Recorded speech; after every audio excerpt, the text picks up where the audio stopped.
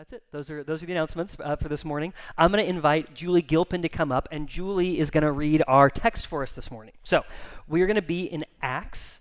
This is Acts 4, verses 32 through 37. So the verses will be up on the screen. You can follow along with your Bibles if you have them. Okay. Verse 32. Now the full number of those who believed were of one heart and soul, and no one said that any of these things that belonged to him was his own, but they had everything in common. And with great power the apostles were giving their testimony to the resurrection of the Lord Jesus, and great grace was upon them all. There was not a needy person among them, for as many as were owners of lands or houses sold them and brought the proceeds of what was sold and laid it at the apostles' feet. And it was distributed to each as any had need. Thus Joseph, who was also called by the apostles Barnabas, which means son of encouragement, a Levite, a native of Cyprus, sold a field that belonged to him and brought the money and laid it at the apostles' feet. Thanks, Julie. Pray with me. Father, we are thankful for your word. Lord, thankful for the way that you reveal your heart to us, even in this passage this morning, and ask that you'd be changing us by and through that word. We trust that that is a desire that you have for us and with us this morning. And we pray these things in Jesus' name. Amen. Okay, so the passage that we read this morning, it's a snapshot of what really is and was an extraordinary community here at the early part of the church's history and life. That the death and the resurrection of Jesus after he ascended to heaven, it immediately changed the people who were following him. And what we see is this dynamic, growing community doing a new thing together. It was an exciting time, and this passage fits kind of the overall pattern that we've seen in Acts. That Luke, who's the author of Acts, will give us a little vignette or a kind of a qualitative description of what the community of the early church was like. And then what he does is he'll give us a description of an event. Kind of this event that happens in the life of the church, a watershed moment, for example, like the coming of the Holy Spirit at Pentecost, right? And then it will often be followed by a proclamation of who God is, of the gospel. And then people respond to it. And then again, we'll get another picture or vignette of the community. That's kind of the cycle that we see happening throughout Acts. And what that shows us is that the mission of Acts and the community that we see growing in Acts, those two things, they fit together. Mission and community, they go together. That evangelism and discipleship, the internal, the external focus of the church, they fit together. That mission and being on a shared mission together, it actually forges a sense of community. And in this passage, we see that. This passage is kind of the accent is back on the community itself. And it's a community that's amazing. Or would you want to be a part of a community like this? Are we awake this morning? Would you want to be a part of a community like this? Yes, right? Yes, and also kind of no. I remember I asked this question a few weeks ago, and I saw some people nodding, and I saw some people going, I don't know about that. And I was like, that's true, right? Because you can tell that these people they've put their whole lives into this community, and it is costing them something. And yet there's something that's attractive about it to us. And what we see here is a community, not a community that's perfect, and we'll get there, believe me, in Acts, it's coming, but we see a community that is powerful. We see a community who has a new center of gravity. We talked about that a few weeks ago, that this is a people who have had their center of gravity changed, that they are no longer at the center of their own universes. They're no longer a black hole that makes everything about themselves. No, that center of gravity has changed, and the center of gravity of their lives is now the gospel as revealed through Jesus Christ. And that new center of gravity changes everything in their lives. It puts them in new relationship with the people that they're around. And what we see in this passage this morning is that it puts them in new relationship with their possessions, with their resources. This passage is a living, breathing example of what happens when the gospel of Jesus becomes the center of someone's life and how it changes the relationship with the world. Which means But if we're going to talk about this passage, if we're going to do it justice this morning, we have to talk about money. Ooh. Did any of you talk about this passage in small group this last week? Okay. So in that conversation, did any of you notice the conversation kind of start with the conversation about money, but then go like in other directions? Like, also let's talk about time, right? What do we do with that? Yes, that is important. That's a legitimate application of this passage. What it also says about us often is that we are profoundly uncomfortable talking about money. And so when we can, we will take the conversation in another direction. That's because talking about money is so personal to us. But it touches the very core of who we are. And to talk about that, for example, in a small group in front of other people, that is a very vulnerable thing. But it's because money is so personal that Jesus talks about it so much. Almost more than any other single topic in the Gospels, Jesus talks about money. Because he knows it is tied in so deeply to our sense of self. That it has so much power, there are so many pitfalls, there's so much potential locked up in this conversation that money, Jesus tells us, is a mirror for our hearts.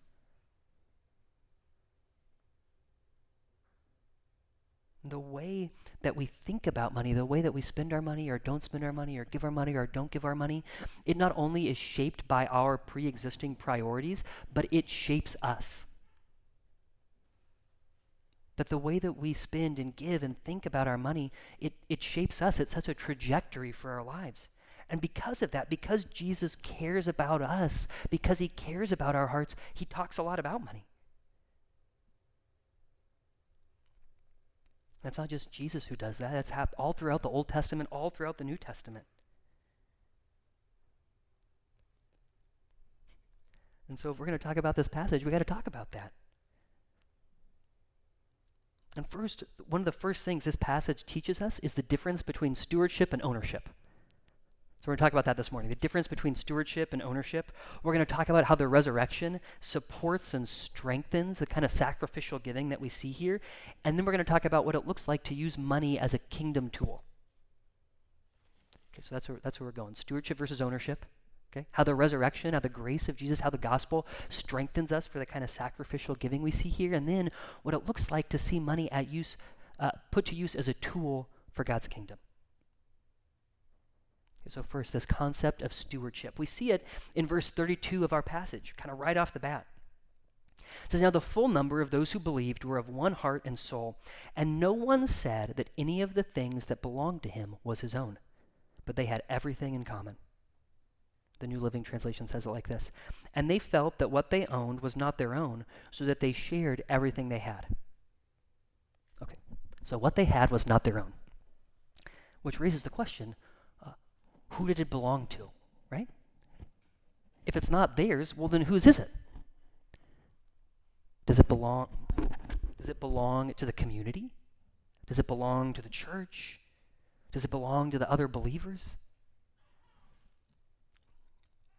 What we see in this passage, the conviction that we see the early church living out of, is that ultimately everything that they possessed, it belonged to God. It doesn't belong to me. Who does it belong to? It belongs to the Lord. And that is a truth that we see proclaimed all throughout the scriptures. We see it in the book of James, for example. James says that every good and perfect gift comes from above, coming down from the Father of heavenly lights, in whom there is no shadow of variation due to change. Right?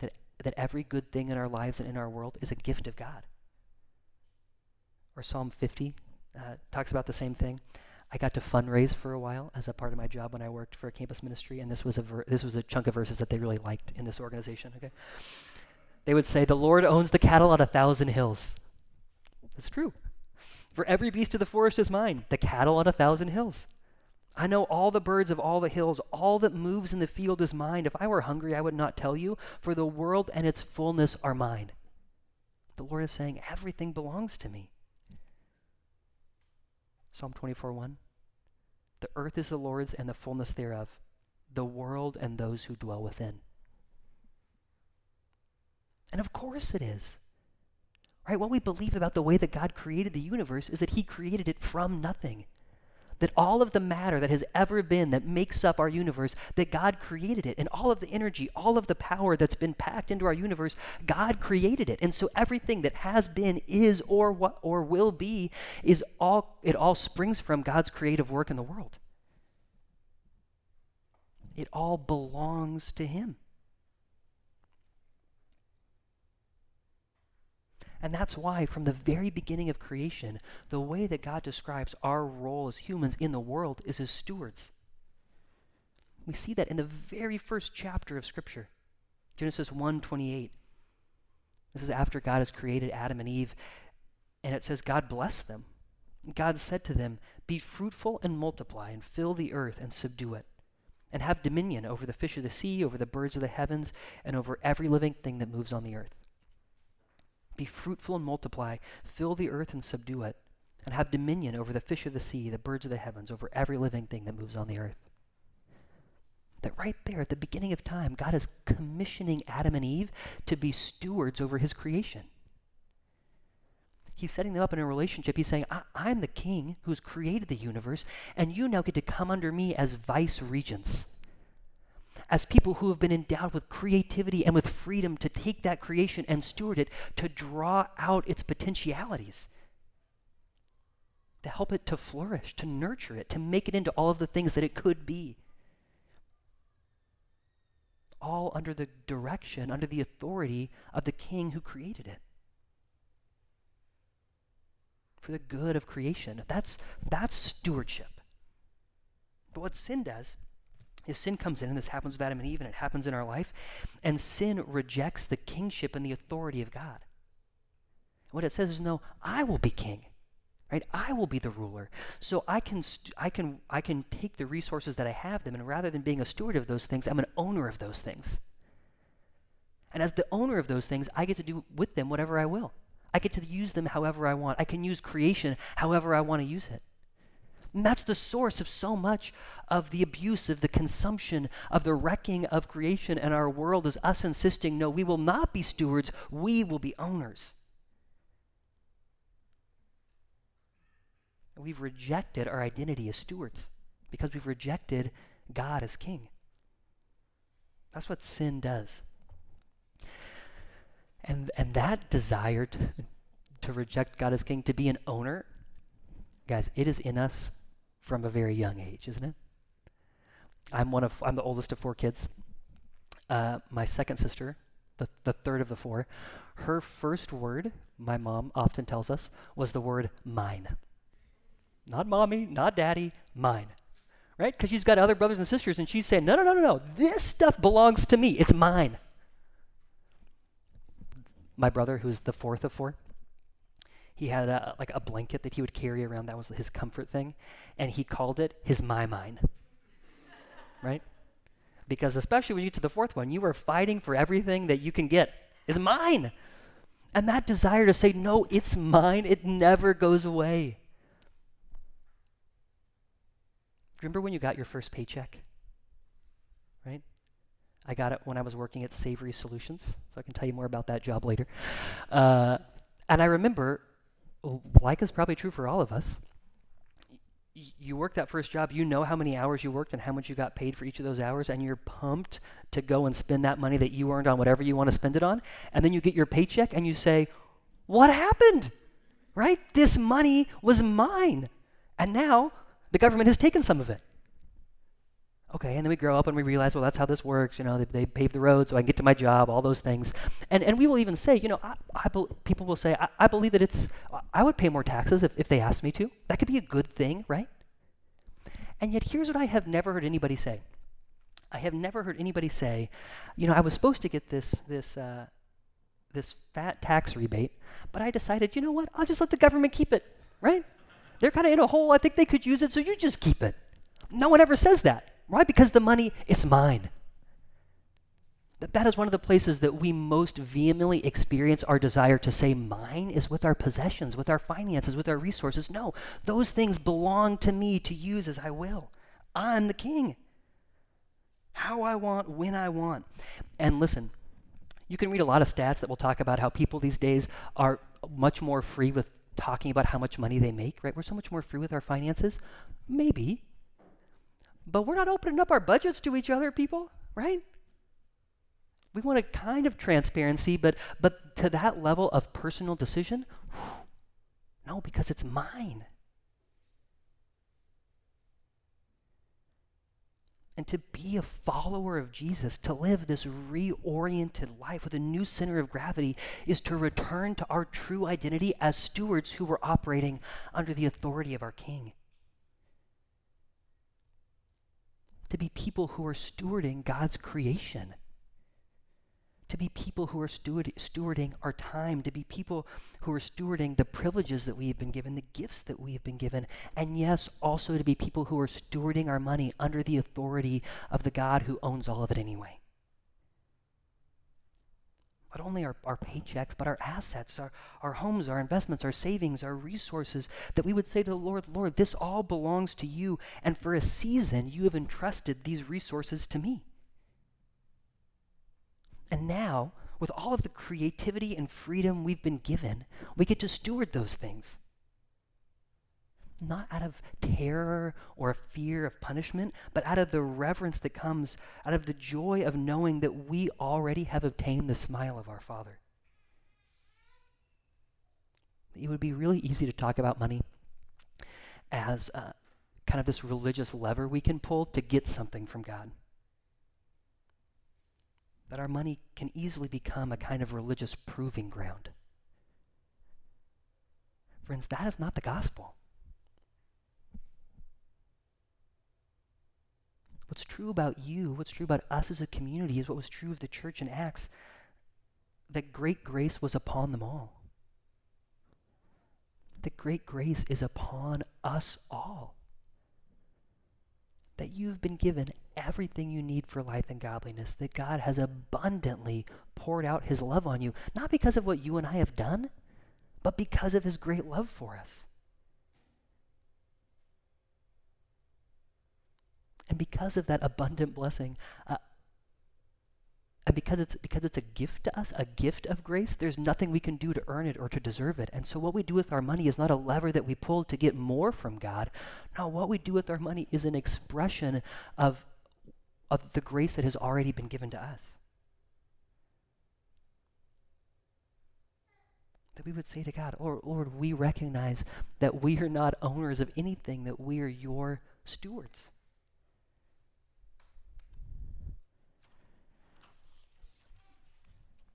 Okay, so that is easy enough to do, right? Well, that's not easy to do. Theoretically, in times of abundance, we can say, okay, that makes sense, right? I'm happy enough to give. Honestly, there are some benefits. It makes me feel good, so that's a win. Especially as long as it doesn't involve me saying no to anything else. I hate saying no to myself. Big both and guy, right? You want cake or ice cream? Yes, both. Don't want to have to say no to myself. And I was reading this article this week that popped up on my recommended news feed, It was from Forbes. And this guy, there's a guy named Dar LaBeach, that was his name. And he, at the beginning of the pandemic, lost his job, I think in marketing, something in New York. And he realized, okay, my priorities are way off. I got to get out of here. I'm going to go to Mexico, sit on the beach, and figure this stuff out. And he's talking about how he kind of has this spiritual awakening. And this is one of the things he came to realize. Never again would I not take the trip, book the flight, eat the thing because of money. Needing money is not going to interrupt my need to live life.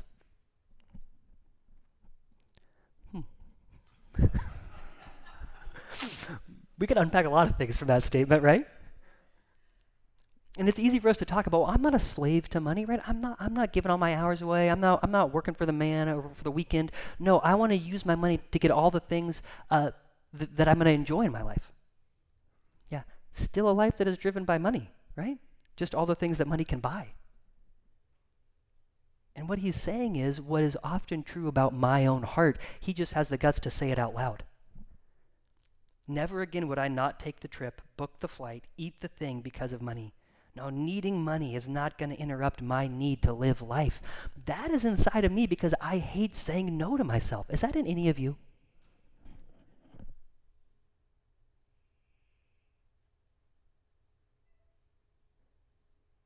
And what we see here in Acts, it's a totally different approach to money, isn't it? To our finances, to our resources. There was not a needy person among them, for as many as were owners of lands or houses sold them and brought the proceeds of what was sold and laid it at the apostles' feet, and it was distributed to any as any had need. This is a kind of sacrificial giving. Right? These people aren't selling their vacation homes.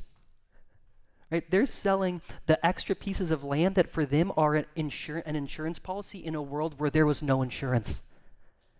They were living in an incredibly unstable world that was always and often kind of at the whim or the changes of the political situation, right, of famine, of natural disasters. And it was a world in which there was basically little to no middle class. And so to have any kind of extra resources was a major achievement in life, to not simply be living, paycheck to paycheck wouldn't quite be right? But hand to mouth. These extra pieces of property, they don't represent even their children's college education. They represent a sense of security in their lives. And what these people are willing to do is to say, I'm going to put these things at the disposal of this new community, really at disposal of the Lord.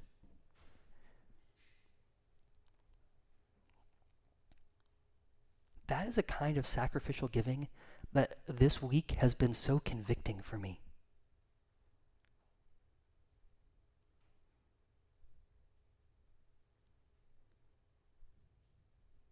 We've got to ask, what sustains that kind of life? What is it that would be happening inside of a person that would make them pay a price for what they believe?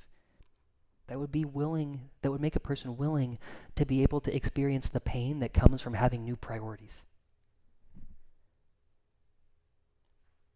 We see it in verse 33 of this passage. And with great power, the apostles were giving their testimony to the resurrection of the Lord Jesus, and great grace was upon them all. It's the message of the gospel. It's the hope of the resurrection that we find shaping this community. It's this message of Jesus' resurrection, of his grace that gathered this community in the first place, that changed this community, and that was sustaining the change in the community. Really? The resurrection, right? That's what changes these people? Yes. One of the ways that Scripture describes Christ, it says that he is the first fruits of the resurrection. And what that means is that Jesus is the first of a new creation.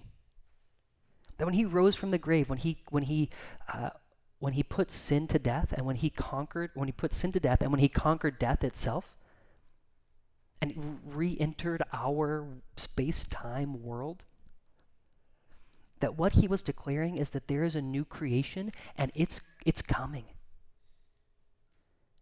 And that in the same way that he experienced that new creation in a new resurrection body, the promise is that that will be true for you if you were in Christ.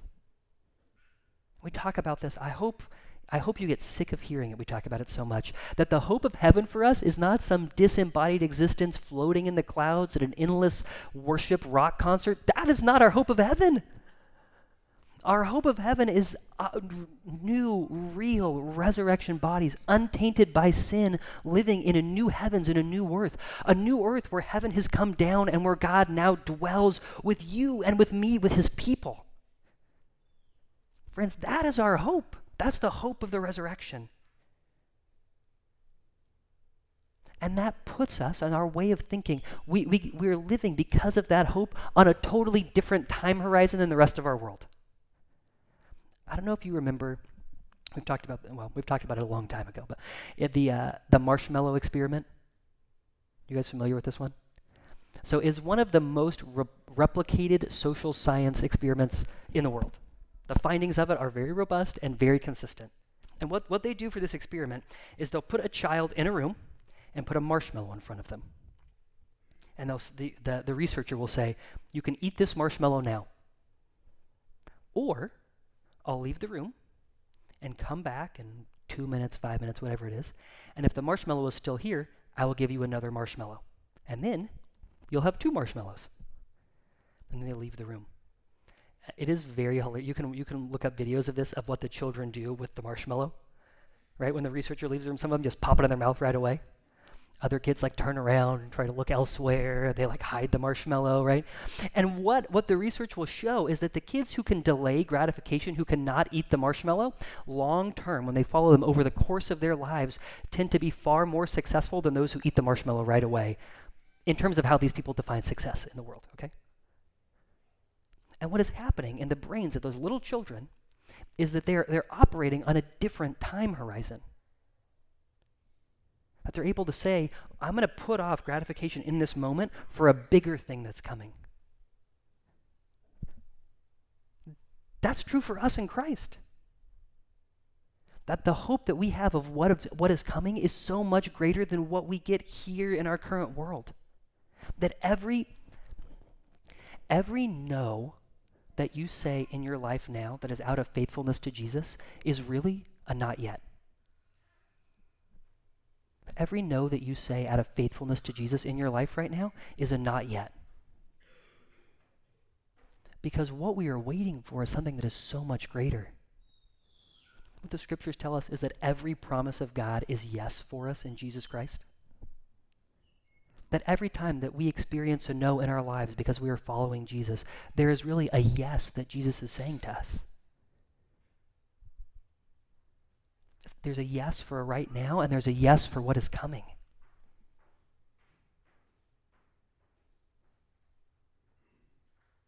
Saying yes to a certain future that we know is coming.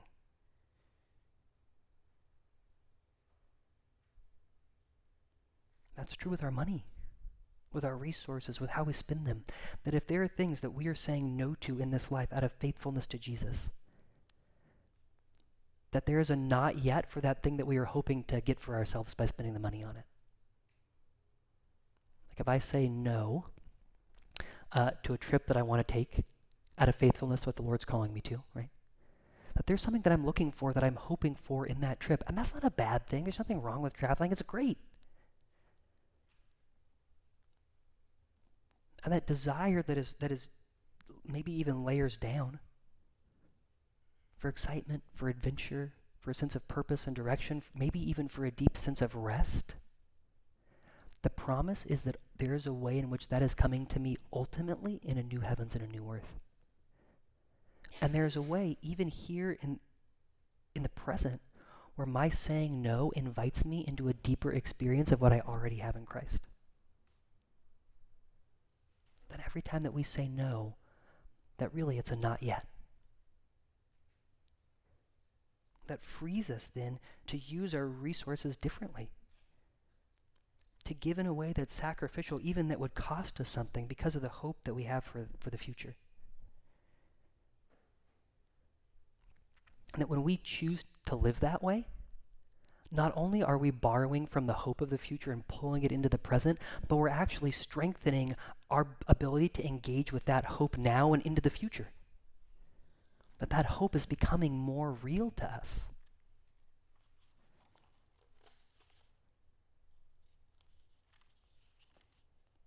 And the resurrection, not only does it anchor our hope in the future, not only does it change our time horizon and strengthen us for sacrifice, but it sustains our stewardship, because what it tells us is that Jesus for whom we are stewarding these resources, the king whose authority that we're operating under, that king is even now ruling and reigning over our world. He's not an absentee ruler. He's not far away and distant. No, he's with us here and now. He's with you. You, if you were in Christ, are in communion with him every moment of every day. He's a living, breathing Jesus, a Jesus who promises us he's coming back. And it's through that relationship with him, that connection with him, that we then get to ask, Lord, how are you calling me to steward my resources?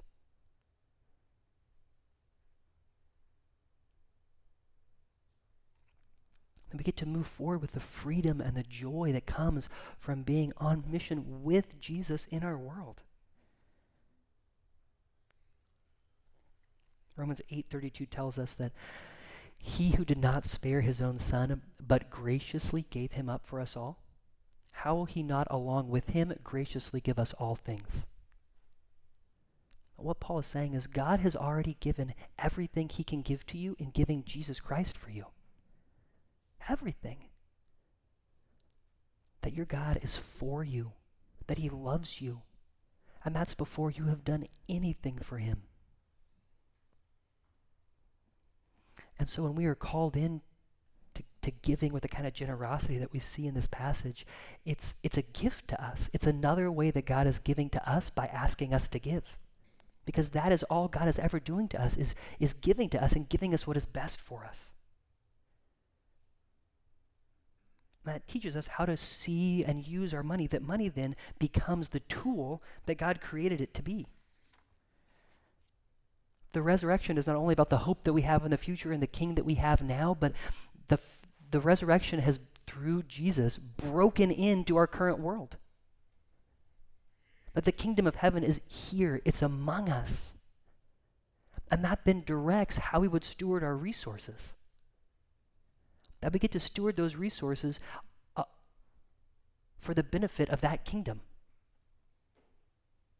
To say to God, your kingdom is here, so how are you asking me then to use my money as a tool that advances the interests of that kingdom? That's what we see happening in this passage, right? That this group of people, it's been brought together, that there's this new family that is formed. It's a group of people who were total strangers to each other. Think about that. These people are selling fields, resources, on top of the 10% they're probably already tithing to the temple. They're going and selling these things because there are people in their community who are destitute. In a time when being in poverty meant death. And they're saying, no, there may be people in this community who I don't even know, but who I want to leverage my resources on their behalf. Because that's what it means to be a part of this kingdom together. That our resources become a tool that we get to exercise for the benefit of the kingdom.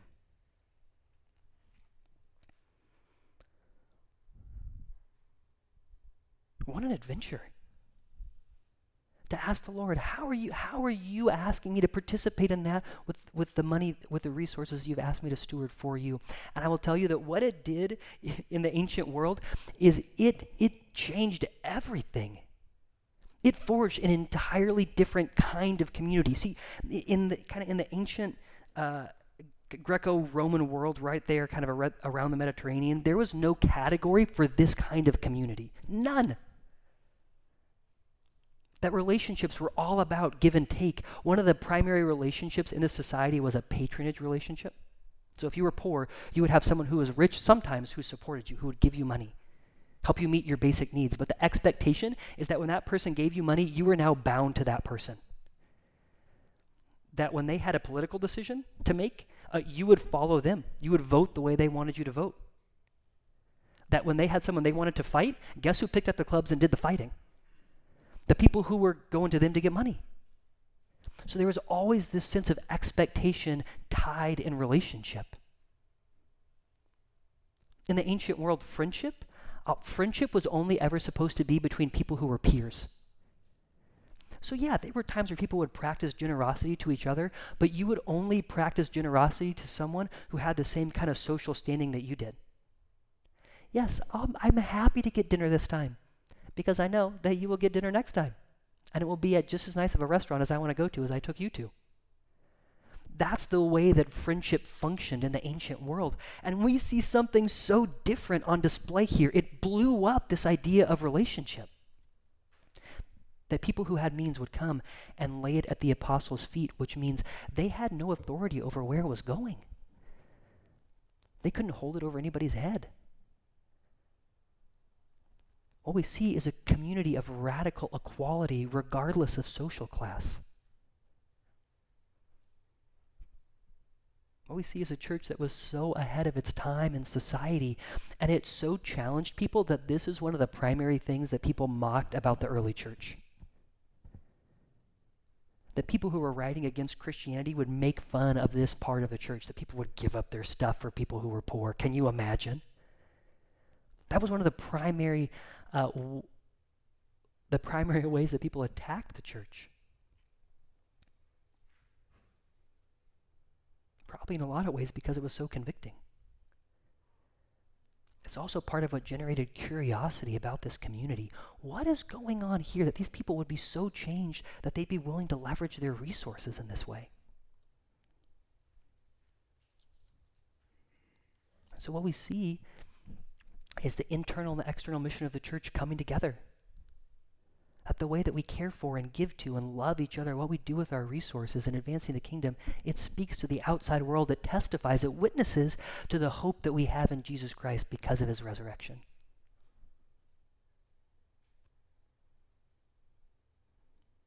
And that's the adventure that we are being called deeper into together.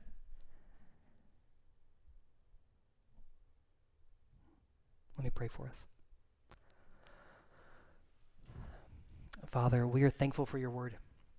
And Lord, we confess that we are so often a people who fail to live into the freedom that you have given us when it comes to our resources. Lord, that rather than looking to you for our safety, for our stability, Lord, that what we do often is we look to the things that we have.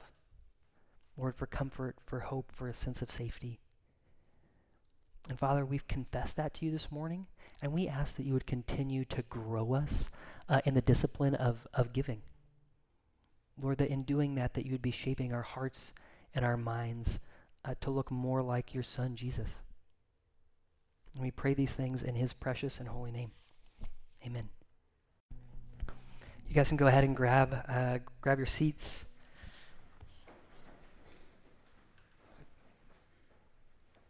So we figured this was an appropriate time this morning to talk a little bit about the family business of our finances here as a congregation. So if you are new this morning, if this is your first time being here, welcome.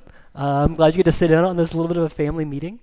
And I just want to start by acknowledging that, we talk a lot here about the fact, well, when we do talk about giving, what we say is that we don't pass a plate here. And that's true. We don't do that, and we don't do that because we don't want you to think that you were invited here for your money. And that continues to be true for who we are as a church, as a congregation. And I think sometimes in saying that, what we have failed to do, what I have failed to do and lead us in, is the kind of transparency about what our financial situation actually is as a church. And so what we're going to kind of try to do this morning is bring some visibility to where we are financially and the opportunity that has for us as a church to be participating in the mission that God is about in East Nashville. Does that sound good? Great. And as we talk about where we are financially as a church, because that's got to involve us talking about the vision and the mission that God has called us to be a part of with him in East Nashville. Because what's true about the way that we do our budgeting here as a church is that it is all driven by the mission that we believe God has called us on. The way the budgeting process works here is that the first thing that we spend time doing is sitting down and asking the Lord, what are you doing? What are you doing in our city? What are you doing in our church, in our congregation? What are you doing in our part of town? And how are you asking us to be a part of that? And our budget is built off of that. And so for us as a congregation this year, as we've thought and prayed and wrestled about, God, what are you doing in East Nashville? What we believe is true, what we know is true, is that there are new people flooding into East Nashville all the time, right? That if the trajectory that we are on of people cutting their lots in half and putting new houses in the back continues, we're going to double the population of East Nashville here pretty quick. That there are new people coming here all the time, and the people who are coming, what we know is true about them is that there are people who are spiritually hungry. We talked about that some last week. And that as a community, we want to be about proclaiming the name of Jesus to those people, to our neighbors, to ourselves, and to them. That we would be a community of worship. What's happening here this morning, what's happening in our living rooms when we gather in small groups as we're maturing in Christ, be a community of worship and a community of witness. That's declaring who Jesus is to the world around us. And that we believe that is what God has called us to as a community, to growing a healthy, vibrant, gospel-centered church here in East Nashville. And so our budget this year reflects those priorities, like being in this building, being in a place that's visible, that allows us to connect with our neighbors. It has to do with the events that we're doing throughout the semester, like Live on the Lot, right? Again, a way of being visibly present in our community, of being able to say to people, come and see. So our budget, it reflects those priorities. I'll get our first number up on the screen, our first slide. Okay. Whoa. This is the number that it takes for that ministry to happen here in East Nashville this year. This is the overall, the sum total of our budget. So $575,000. That's what it takes for that ministry to happen, to move forward like we've hoped and prayed it would happen in East Nashville this year. Okay, can we just black it out here for a second? And then, so that's what it takes for us to be a part of the mission that we believe God has called us to as a community. But the vision that we have here, it's folded into the larger vision of what we believe God has called Midtown to be a part of in our city. Does anyone remember what the Midtown mission statement is? We haven't talked about it in a while, so. Gospel transformation through, there we go, okay. Gospel transformation through multiple congregations, that is what we are about as an overall Midtown movement. That we here in Midtown East are one church, one congregation, that's a part of this overall family that we call Midtown, of 5 different congregations throughout the city. And that what we believe is happening, what is true about Nashville, just like East Nashville, is that people are flooding into Nashville all the time. We're experiencing that in our lives in so many ways. It's exciting. And what we also know is that we're being flooded with people who we want to hear the gospel, who need the good news of who Jesus is. And that what we are about as a community is not gathering all of those people into one massive place, but we believe we've been called to plant churches in different communities throughout Nashville that are proclaiming the gospel. That is what we're about. And doing that even in communities that don't necessarily look exactly like this community. That's what the work in Napier is all about. Is us asking God, how would you ask us as a movement to steward our resources in a way that participates with the work of the gospel that is going on in a diverse, across our diverse city? That's the movement that we're a part of. And this next slide, it reflects that. So what this shows is, so as a part of that, I'll say this, as a part of that church planting movement, that's how Midtown East was started. That our Rocketown congregation, way back like 8 years ago, said, hey, we are willing to cut off our arm and let it go to East Nashville. That we believe there are people in East Nashville who are going to be reached by the gospel, but are only going to be reached for the gospel by people who are living in that community. And so what they said is, go. Take people from our community who are leaders in our community. Take some of our resources and go plant a church there. And rather than this community having to go and find outside funding from other sources to plant this church, Midtown said, we will do that work for you. We'll give to this church being a thing. And Midtown as a whole, right, the giving that comes in above and beyond other congregations' budgeted giving is what has sustained us as a congregation for the last 8 years. And that's what this slide reflects. That our congregational responsibility for giving this year, our budgeted amount is $423,000. And that means that the rest of that money, the $152,000 other dollars, are being given by other Midtown congregations. What a gift. What a gift that other people in our city would say, we want to see the gospel go forward in East Nashville, and so we'll say no to some of the things we would like to do as a community so we can say yes to what God is doing in and through this community. What a gift. And the invitation for us as a community is to say, we would love to see the amount that Midtown is supporting us decrease. That what we would love to see happen as a community is that as we are leveraging the resources that God has given us, is that we would no longer be a congregation that is using up other resources of Midtown, but that we would be a congregation that is giving to the work of Midtown more broadly. That we would get to say in the same way that, we've got Midtown 12 South that's planted Midtown West, that we would get to say, oh, we want to plant Midtown Madison or Midtown Donaldson. That there would be another gospel preaching church in that area that's proclaiming the good news of Jesus. That in the same way that Midtown has said, we want to see a church thrive in the Napier community, that we could say, we want to see another church thriving in the Casey community. So as we give toward, as we give, we're participating in that bigger mission. And we'll go ahead and flip to the next slide.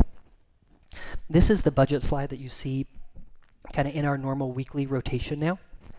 And what it reflects for us down here on the East Nashville line, the deficit, is the amount that it takes us to become a self-sustaining congregation. That ultimately, big picture, that's our goal, is that we would be able to sustain ourselves and then give beyond that to the work of the movement. And so week to week, as you see this slide running, that's the number that you're going to see there at the bottom. And what I want to invite you guys into, challenge you to think about, is to ask the Lord to be prayerful in considering, Lord, how would you ask me to give and be a part of your mission here in East Nashville? Many of you are already giving to the work that is happening here. And not just to here, but the work that God is doing around the world to advance his mission. Yes, we're saying yes to all of those things. And the question that I have been wrestling with this week and would challenge you to wrestle with is, Lord, am I giving sacrificially? How do you want to direct my resources towards your mission? To the mission here at Midtown and to your mission more broadly in the world? And as you pray about that, as you think about that, as you wrestle through that, we trust that the Lord is going to lead you. The Lord's going to lead you. And that'll be a part of how he provides for our congregation. If we were to break that number down, that $575,000 number, just to kind of put it in nuts and bolts, that's 100 people giving around, a little over $5,000 a year. I guess $5,750 a year, right? That's how math works. Somewhere just under $500 a month. And you may think, whoa, that is so much money. I can't do that. Of course, not everybody here can do that. That's fine. And we're not saying that's what everyone has to give. What we're saying is that's kind of nuts and bolts, what it takes for us to meet that budget, and would invite you to pray and to think about, Lord, how are you calling me to be involved in that, whether that's more or less than that amount. And what we trust is that God will continue to provide for us through that and to be on his mission in our city through that. Okay. We're going to take some time kind of each quarter to give a little bit more of like a snapshot of what's going on, and then on a regular basis just kind of give you guys updates to invite you into that as a regular part of what it means for us to be on mission together here in our city. So if you would, go ahead and stand, and I'm going to read this benediction for us out of Romans 8,